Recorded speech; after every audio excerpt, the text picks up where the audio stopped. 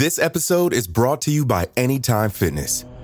Forget dark alleys and cemeteries. For some, the gym is the scariest place of all, but it doesn't have to be.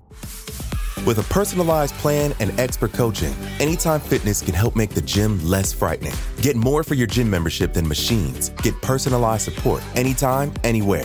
Visit AnytimeFitness.com to try it for free today. Terms, conditions, and restrictions apply. See website for details. This episode is brought to you by Visit Williamsburg. In Williamsburg, Virginia, there's never too much of a good thing. Whether you're a foodie, a golfer, a history buff, a shopaholic, an outdoor enthusiast, or a thrill seeker, you'll find what you came for here and more. So ask yourself, what is it you want? Discover Williamsburg and plan your trip at visitwilliamsburg.com. Imagine you're a fly on the wall at a dinner between the mafia, the CIA, and the KGB. That's where my new podcast begins. This is Neil Strauss, host of To Live and Die in LA, and I wanted to quickly tell you about an intense new series about a dangerous spy taught to seduce men for their secrets and sometimes their lives. From Tenderfoot TV, this is To Die For. Search To Die For in your podcast app to follow the show.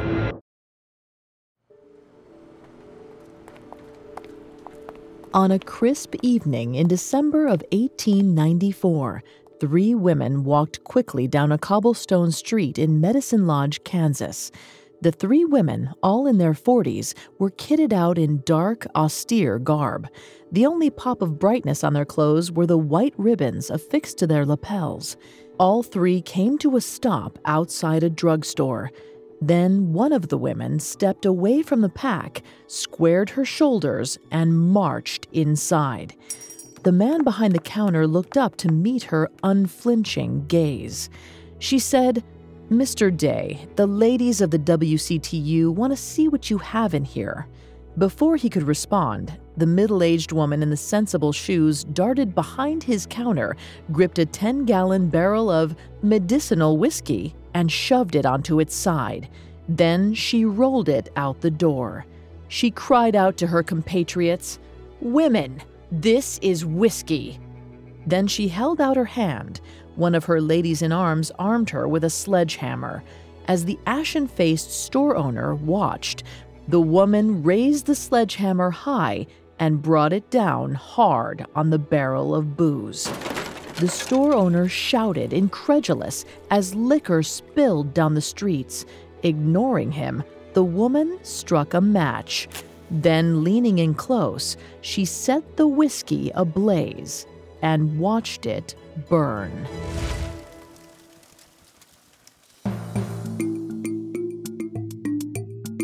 Picture a murderer, a gangster, a thief. Did you picture a woman? We didn't think so. Society associates men with dangerous crimes. But what happens when the perpetrator is female? Every Wednesday, we examine the psychology, motivations, and atrocities of female criminals. Hi, I'm Vanessa Richardson, and you're listening to Female Criminals, a Parcast original. You can find episodes of Female Criminals and all other Parcast originals for free on Spotify or wherever you listen to podcasts. To stream Female Criminals for free on Spotify, just open the app and type Female Criminals in the search bar. At Parcast, we're grateful for you, our listeners. You allow us to do what we love. Let us know how we're doing. Reach out on Facebook and Instagram at Parcast and Twitter at Parcast Network. This week, we're discussing Carrie Nation, a radical member of the Temperance movement who fought against the proliferation of alcohol before the Prohibition era.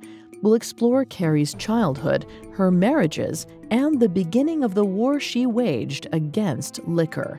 Next week, we'll learn more about Carrie's rampages, smashing up saloons and bars across America. We'll also detail the trials and incarcerations that followed these attacks.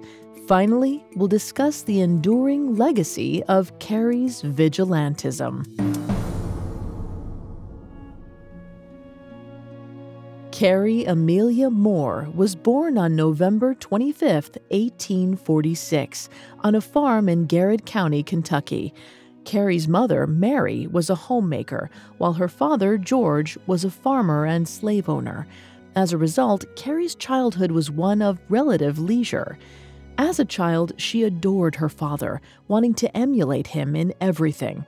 However, he was often harsh with her, once slapping Carrie hard after she made a joke that he considered unseemly. As for her mother, Carrie found her distant and cold. According to a biography written by Fran Grace, Carrie's mother, Mary, epitomized the Southern ornamental enslaver's wife.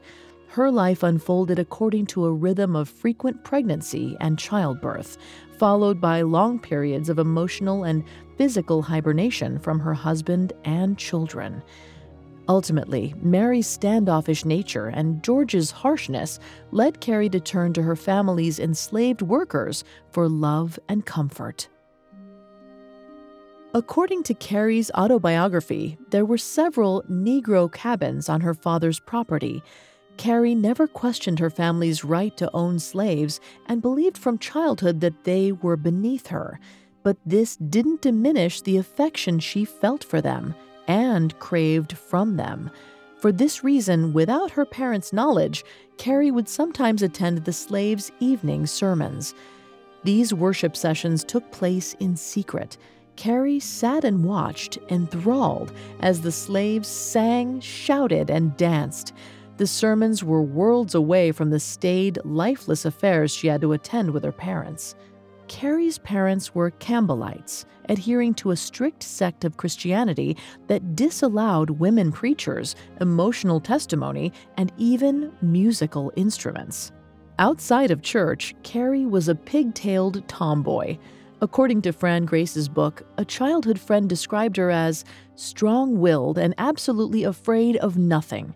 She was a leader of both boys and girls who delighted in assuming the role of conqueror. When she wasn't playing with her peers, she was tagging along with her father on his errands for the farm. However, the minute Carrie hit puberty, her father stopped indulging her boisterous ways. In 1856, George presented 10-year-old Carrie with a spinning wheel. The wheel acted as a message to Carrie that it was time for her to set childhood aside.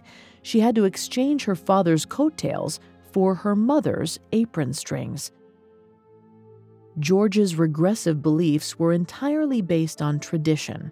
In the mid-1800s, the feminine ideal was a woman who was more decorative than functional.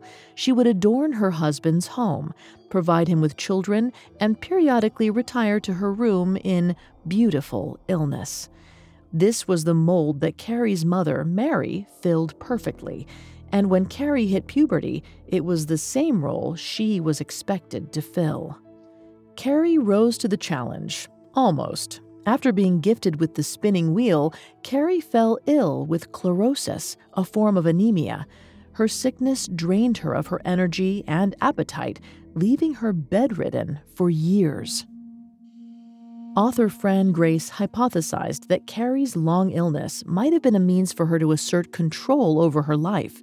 She wrote, "Social conventions required her to give up the freedom she had enjoyed as a child, so by confining herself to her bed, she delayed adapting to the new expectations of her parents and society." If Fran's theory is accurate, and Carrie did exaggerate her illness for years, she might have had a form of factitious disorder. Before we continue with Carrie's psychology, please note that I'm not a licensed psychiatrist or psychologist, but I have done a lot of research for the show. According to sociologist Ida Quidingen, people with factitious disorder feign a serious illness because they want to be seen, and they don't know how to ask for attention in the usual ways. The main gains that patients receive from assuming the sick role are sympathy, warmth, and control over their lives. If she was pretending to be sick, Carrie accomplished two important things. She was able to delay the onset of her adult role and get the attention from her parents that she'd never enjoyed as a child. Whatever the reason Carrie took to her bed, by the time she emerged a few years later, around age 13, she'd recommitted herself to her parents' path for her. When her father pressured her to be baptized in the Campbellite church, Carrie conceded. Her baptism signaled her desire to become the sort of obedient, ornamental woman that her parents desired. And then in 1861, the American Civil War broke out, and 15-year-old Carrie's life was completely upended. Her family moved several times, eventually settling in Texas for a while. Author Fran Grace explained, "The disorientation of all the movement took its toll, and 10 members of the family, both black and white, soon came down with typhoid fever." Adding to their troubles, many Texans regarded newcomers with distrust, suspecting them of being abolitionists. The unfriendly climate caused Carrie's family to flee once more. However, this move was markedly different. Abraham Lincoln had issued the Emancipation Proclamation in 1863, so when Carrie's family moved from Texas to Missouri, they left the family's slaves behind. 17-year-old Carrie was devastated by this development. The absence of her family's slaves meant that she'd lost her main source of support. Even worse, Carrie's mother responded to their diminished circumstances by taking to bed. So, according to Fran Grace, in Missouri, Carrie was forced to take over the supervision of the younger children, the washing, and the cooking. Her initial difficulties in carrying out these responsibilities made her aware of the curse of slavery, which, she argued, had made white women lazy and incompetent. Fortunately, Carrie was a fast learner. Soon she was managing the household and children with confidence. However, despite her ability to rise to the challenge, Carrie was lonely. Furthermore, her mother's delicate constitution made her scared that she might have to take care of her siblings and father forever. Then, in November of 1865, a young teacher named Charles Gloyd moved into town. Charles Gloyd was both a teacher and a wartime physician.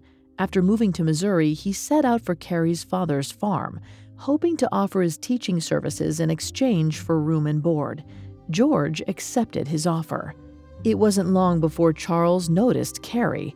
He must have felt an instant attraction because one day, when the two were left alone, Charles grabbed Carrie and kissed her. In response, Carrie dramatically declared, "I am ruined." However, on returning to her room and ruminating on it, she decided she was not so much ruined as she was totally and completely game. Carrie's enthusiasm for Charles wasn't born out of some irresistible attraction. Rather, she was seeking a means to escape a thankless future as her family's caretaker.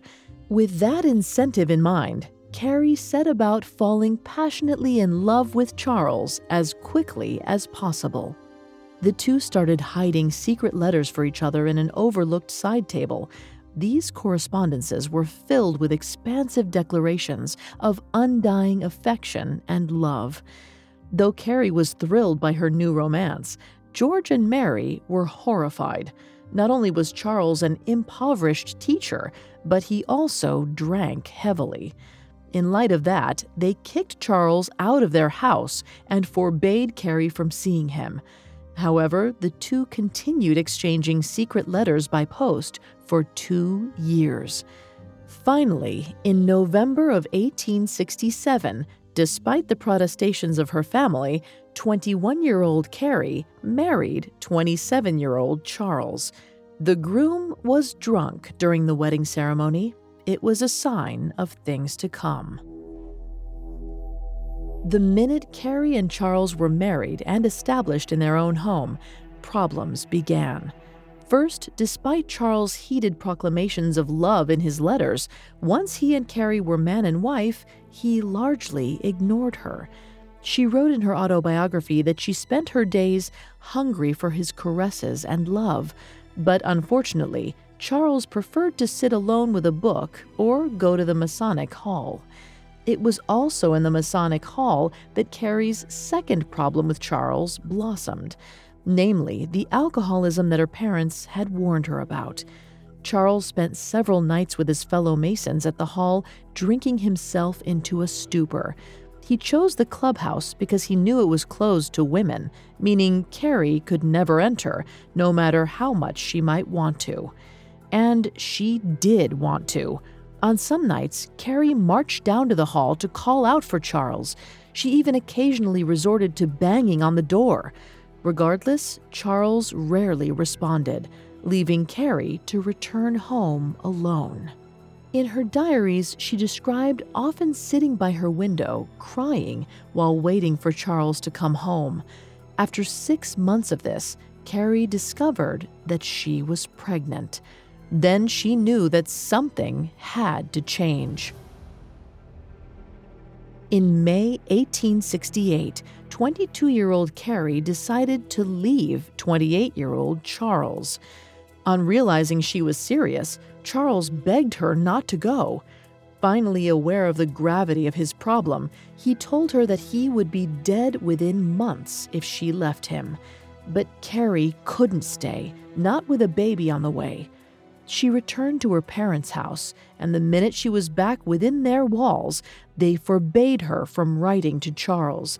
They even threatened to kick her out if she informed him of their child's birth. So when Carrie gave birth to Charlene Gloyd on September 28, 1868, Charles was none the wiser.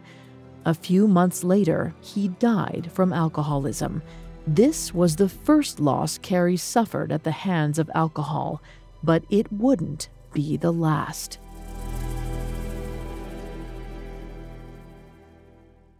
Up next, Carrie adjusts to a lonely, fraught life as a 22-year-old widow.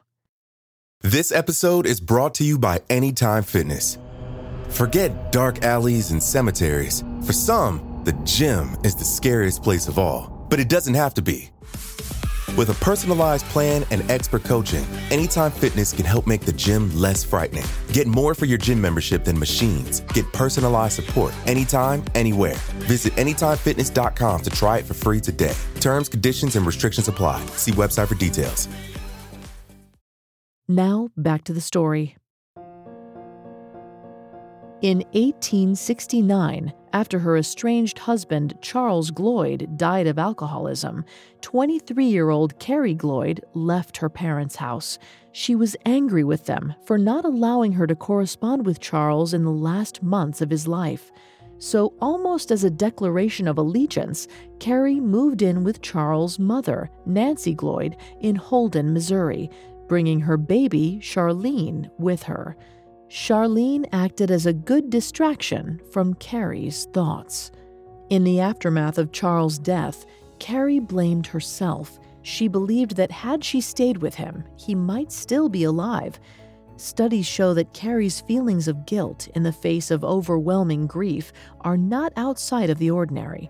According to Heather Stang, author of Mindfulness and Grief, grieving people often feel guilty as a means to make sense of an unpredictable world. Their minds want desperately to create order from chaos, so they tell themselves that if they had done something differently, they could have prevented the senseless loss. In actuality, Carrie's presence never prevented Charles from drinking before, so her feelings of guilt were misleading. It's unlikely that she could have prevented Charles' death even if she had stayed with him. However, even in the midst of her guilt and grief, Carrie knew it was important for her to find a way to support herself and Charlene. So in 1872, 26-year-old Carrie became a certified teacher. She procured a job at the local public school. Fortunately, she was able to rely on her mother-in-law, Nancy, to take care of Charlene during the workday. When Carrie wasn't teaching or relieving Nancy of her babysitting duties, she had to conduct herself as a mature, grieving woman. Even though she was only 26, it didn't even occur to her to date. But Carrie also found it impossible to relate to the older married women in town.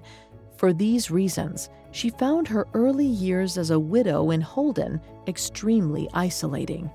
Unfortunately, her sense of loneliness often boiled over into anger.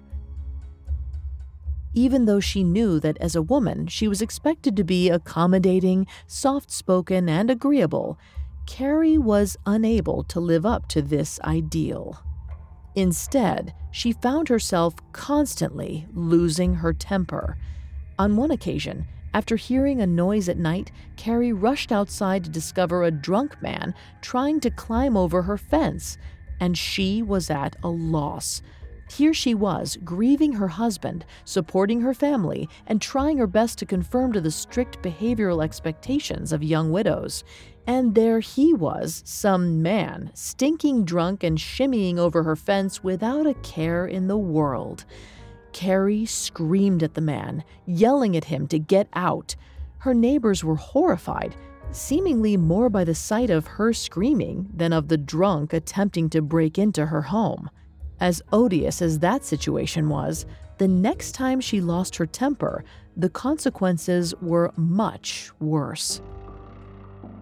On February 21, 1874, 28-year-old Carrie got into an altercation with her school's superintendent, Mr. Sandberger.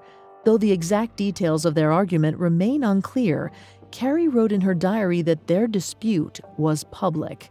Months later, when she applied to renew her teaching position, her request was denied.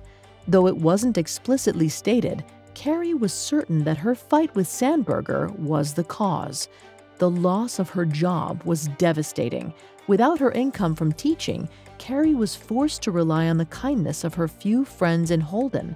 She wrote in her diary that her perennial indebtedness concerned her. She worried that certain friends had stopped speaking to her to avoid more financial entreaties. But beyond bruising her pride, Carrie's lack of funds filled her with fear. She knew she had to get back on the romance market if she wanted any chance of providing for herself, her mother-in-law, and her young daughter. To that end, Carrie resolved to remarry. This time, she committed herself to becoming the perfect woman, one who was pious, domestic, and most importantly, one who never lost her temper. Carrie's efforts to suppress her feelings paid off in spades when she caught the attention of David Nation. According to Fran Grace, David Nation was a leading citizen in Holden, serving as a city officer, newspaper editor, and church leader. He was also among the most wealthy property owners in the area. Even more promising, David's young wife, Samantha, conveniently dropped dead in August of 1874. It's unclear where David and Carrie first met, but just 3 months after his wife's death, 47-year-old David began a correspondence with Carrie. His haste was due to the fact that he'd been left with 5 children to raise. With this situation in mind, David sought to present himself as an attractive suitor. He filled his letters to Carrie with detailed descriptions of his big, beautiful house, hinting that all it lacked was a woman's touch. In response, Carrie filled her letters with references to all her church-going, homemaking, and cakewalks. And to David's statement of his house lacking a woman's touch, Carrie coyly responded, "I hope you can make your home all you think it may be soon." That was all the encouragement David needed. After only 3 weeks of correspondence, he asked Carrie to marry him. His proposal was the answer to all her prayers, save for one tiny little problem. As it turns out, people in Holden believed that David's wife, Samantha, was murdered. Rumors flew around town that his oldest daughter, Mariah Nation, was the culprit. They said she had poisoned her mother in a fit of pique. Mariah had since left her father's house to marry, but Carrie became very concerned about her younger sister, 18-year-old Josie, who still lived at home. If Josie shared Mariah's matricidal inclinations, what was to stop her from poisoning Carrie? Carrie wasn't even her real mother. The poison would practically pour itself. Carrie thought bringing up David's poisoning progeny might be indelicate. So instead, she wrote to him that she feared that she and Josie might not get along. David was well aware of the rumors, and he appreciated Carrie's subterfuge, so he blithely promised to place Josie with relatives in Indiana. With that obstacle cleared, 28-year-old Carrie married 47-year-old David Nation in Holden, Missouri on December 27, 1874. The wedding was considered a great success as nobody was poisoned. The first 2 years of Carrie's life as Mrs. David Nation were splendid. David lived up to his promise, providing Carrie with an affluent life in a beautiful home. Furthermore, whenever he was away on business, he showered her with affection, often sending letters expressing his warm and tender love. For her part, Carrie played the role of a Victorian-era domestic goddess to perfection. She took care of Charlene, her former mother-in-law, Nancy Gloyd, and all of David's 4 young children. For those 2 years, Carrie was perfectly happy. Then David's business enterprises began to falter, and Carrie's period of domestic bliss came to a screeching halt. By 1877, a number of David's business associates had sued him. The exact details of their qualms is unclear, but the gravity of the lawsuits was such that David decided to leave Missouri for the sunny fields of Texas. There, he planned to farm cotton, despite knowing next to nothing about farming or cotton. Even though her husband's plans strained credulity, Carrie had no choice but to dutifully follow. So in January 1877, Carrie, David, their children, and Carrie's former mother-in-law set out for Brazoria County, Texas. According to Fran Grace, the nation's farming venture was a complete failure. First, they hadn't saved enough money to put towards their farm, so they fell into debt almost immediately. Second, they were besieged with bad luck of a near-biblical nature. A few months after arriving in Texas, their horses died. Then they were attacked by swarms of bees, and their favorite cow was struck by lightning. By 1878, the nations were miserable and drowning in debt. This shared hardship didn't bring David and Carrie closer together. On the contrary, David decided to go to a nearby town, Columbia, to pick up whatever newspaper or legal work he could find. And though he remained married to Carrie, he maintained a residence in town, leaving her to run the farm by herself. Making David's desertion worse, Mother Gloyd also fled the farm, moving to Columbia for her health. Then David's oldest son, Oscar, overburdened by the physical requirements of the farm, left too.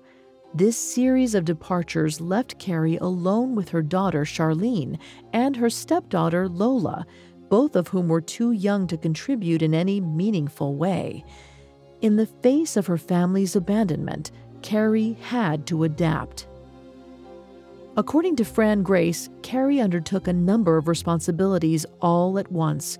Grace wrote that, in addition to canning vegetables, curing meat, washing, cooking, farming, and schooling Lola and Charlene, Carrie ventured to make extra income by writing articles for a magazine and selling butter and vegetables at a stand in town. Yet despite all her hard work, come harvest time, Carrie found it impossible to crop 1,700 acres of cotton by herself. She was frustrated. Even after all of the work she poured into the farm, it had come to nothing, and she knew that she had to find a different way to support her family. In 1879, after running the farm by herself for 2 years, Carrie went to visit Mother Gloyd in Columbia. While there, she dropped by the Columbia Hotel. Though the establishment was run down, Carrie sensed an opportunity. She told the proprietors that she would like to lease the property, even though it would exhaust her meager funds. After deliberating, the owners agreed to lease the hotel to her. Carrie was relieved. With only her 2 daughters for company, she'd been lonely on the farm. The move to town would allow her to reunite with her husband and Mother Gloyd.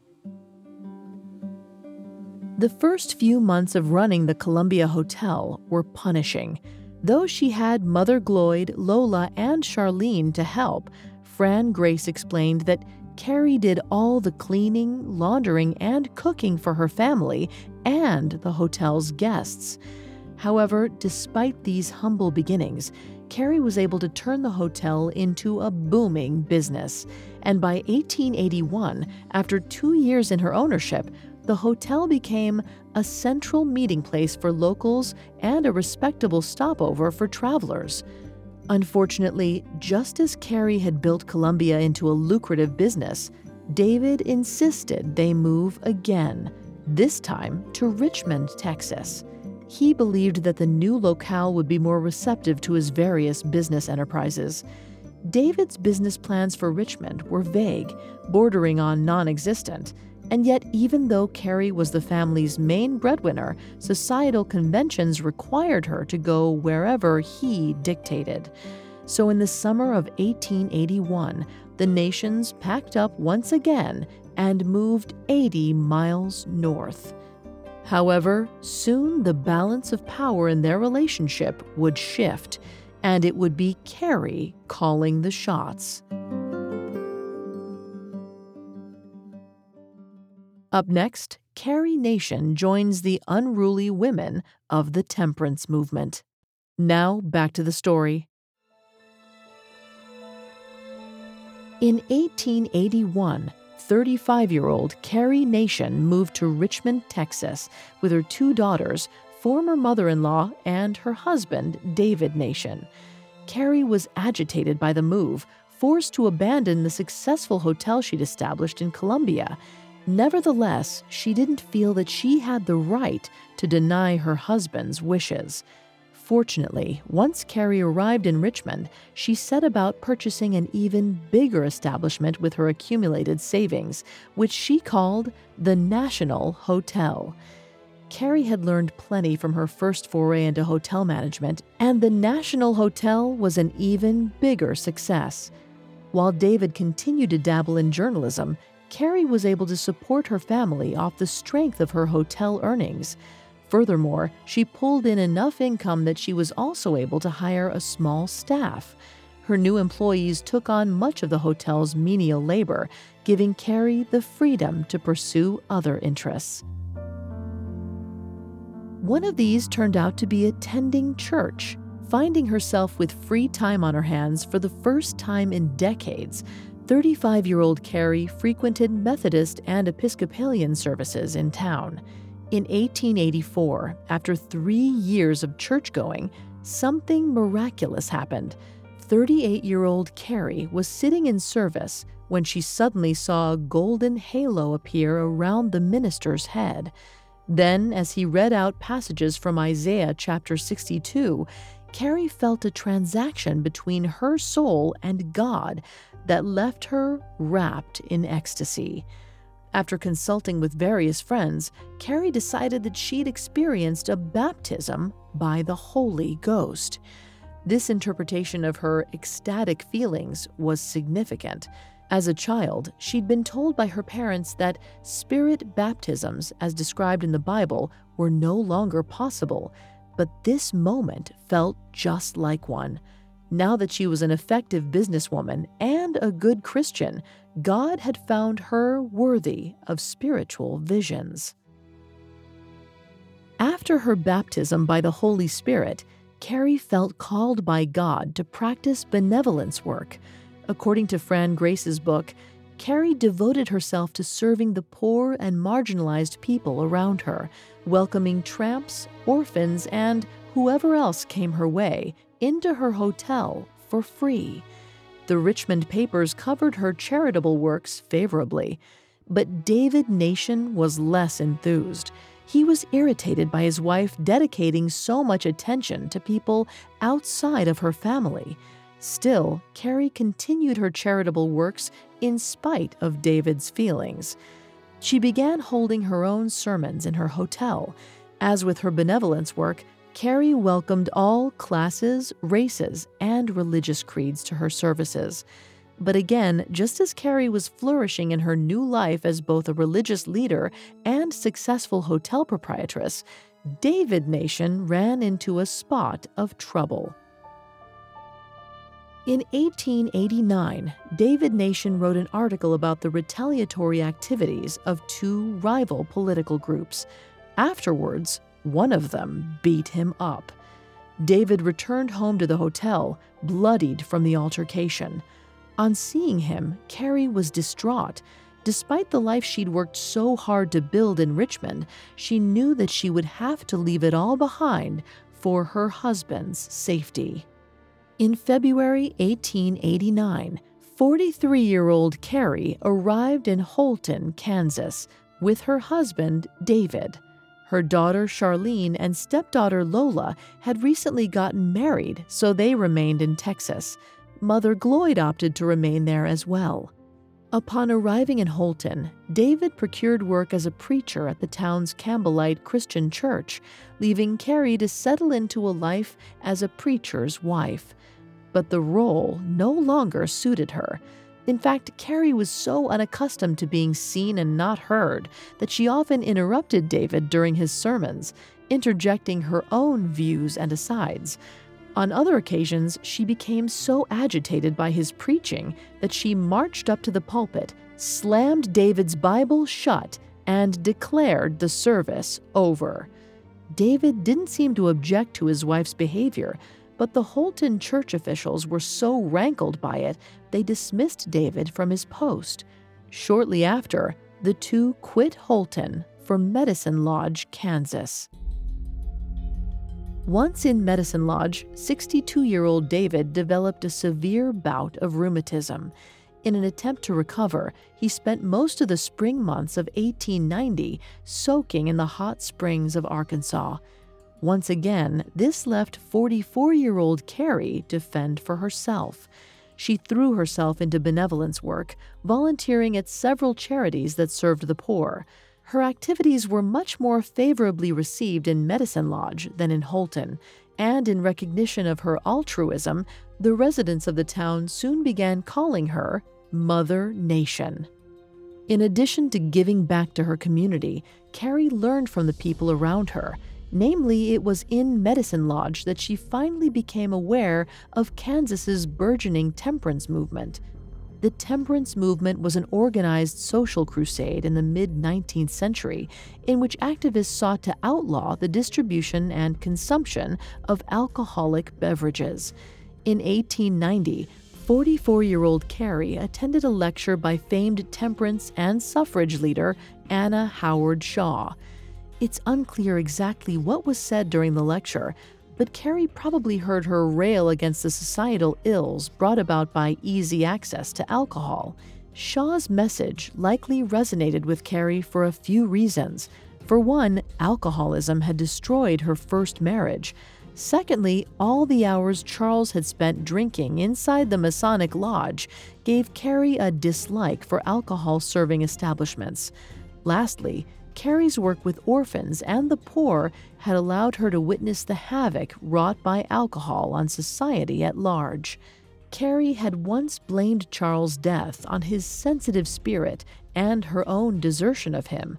Now, Carrie blamed his demise on the availability of alcohol, the people who served it to him, and the craven lawmakers who failed to prevent such a transaction from occurring. Just 1 year after attending Shaw's speech, Carrie organized a local chapter of the Women's Christian Temperance Union, or the WCTU, in Medicine Lodge, Kansas. Carrie recruited other like-minded mothers and wives from around town. Then she acquainted herself with Kansas alcohol laws. According to Carrie Nation, the Kansas Cyclone, by author Patricia Ashman, Carrie discovered that an 1881 constitutional amendment banned the sale of alcohol except for medical, scientific, or mechanical purposes. However, enforcement of the alcohol ban was lax. Thus, saloons were a booming business in Kansas. Carrie's initial response to the law-breaking saloons was measured. Along with the other women in the WCTU, she asked local authorities to shut down the liquor joints. Her request was completely ignored. So Carrie escalated her approach. She tied a white ribbon onto her lapel, a signifier of her membership in WCTU. Then Carrie went down to the saloon of a local man named Mort Strong. On entering the establishment, Carrie began singing a dour hymn. The drinking patrons showered her with vicious expletives. Their profane behavior played right into Carrie's hands. The next day, the town's mayor shut Mort Strong's saloon down for mistreatment of a lady. The episode gained Carrie a lot of acclaim amongst the women of Medicine Lodge, and her reputation caused Mrs. Elliott, a young married woman, to seek out her help. Mrs. Elliott showed up at Carrie Nation's house, overcome with tears. She told Carrie that her husband had gone on a 6-week bender at Durst's bar. The episode resulted in him running her out of their home in a drunken rage. While it might seem overly simplistic for Mrs. Elliott to tie her experience of domestic violence to alcohol abuse, studies suggest there is a link between the two. According to the World Health Organization, alcohol use increases the occurrence and severity of domestic violence. This is because alcohol directly affects cognitive and physical function, reducing self-control and leaving individuals less capable of negotiating a non-violent resolution to conflicts within relationships. So while alcohol might not have been the sole cause behind Mrs. Elliott's altercation with her husband, research suggests it was likely a contributing factor. In response to Mrs. Elliott's tale of woe, Carrie was furious. While Charles had ignored and disappointed her, he had never been abusive. Carrie went to Durst's bar and took up an impassioned sermon right outside his doors. On taking in Carrie's words of fire and brimstone, Durst decided that maintaining a liquor joint was hardly worth burning in hell. He shuttered his saloon for good. With this victory, Carrie Nation was just getting started. In December of 1894, Carrie discovered that local pharmacists in town often padded their incomes by selling liquor as medicine. That was all 48-year-old Carrie needed to hear. Carrie got wind of a delivery of contraband goods to O.L. Day's pharmacy and decided to pay them a visit. Carrie contacted 2 other members of the WCTU, and together, all 3 went down to the drugstore on a crisp December evening. Carrie marched inside, rolled out a barrel of whiskey, smashed it open, and set its contents ablaze. In a later article covering the altercation, a reporter who was sympathetic to the temperance cause dubbed Carrie and her WCTU compatriots seraphic beings. The sentiment was almost prophetic, for in the coming years, Carrie Nation would act as an archangel of vengeance. She'd embark upon a liquor-spilling, hatchet-wielding, saloon-smashing extravaganza that would stun even herself.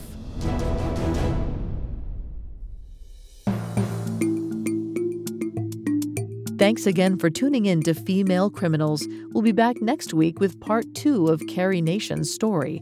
We'll follow Carrie as she ramps up her smashing, taking it across state lines. We'll also cover the extensive consequences of Carrie's vigilantism. For more information on Carrie Nation, amongst the many sources we used, we found the book Carrie A. Nation by Fran Grace extremely helpful to our research.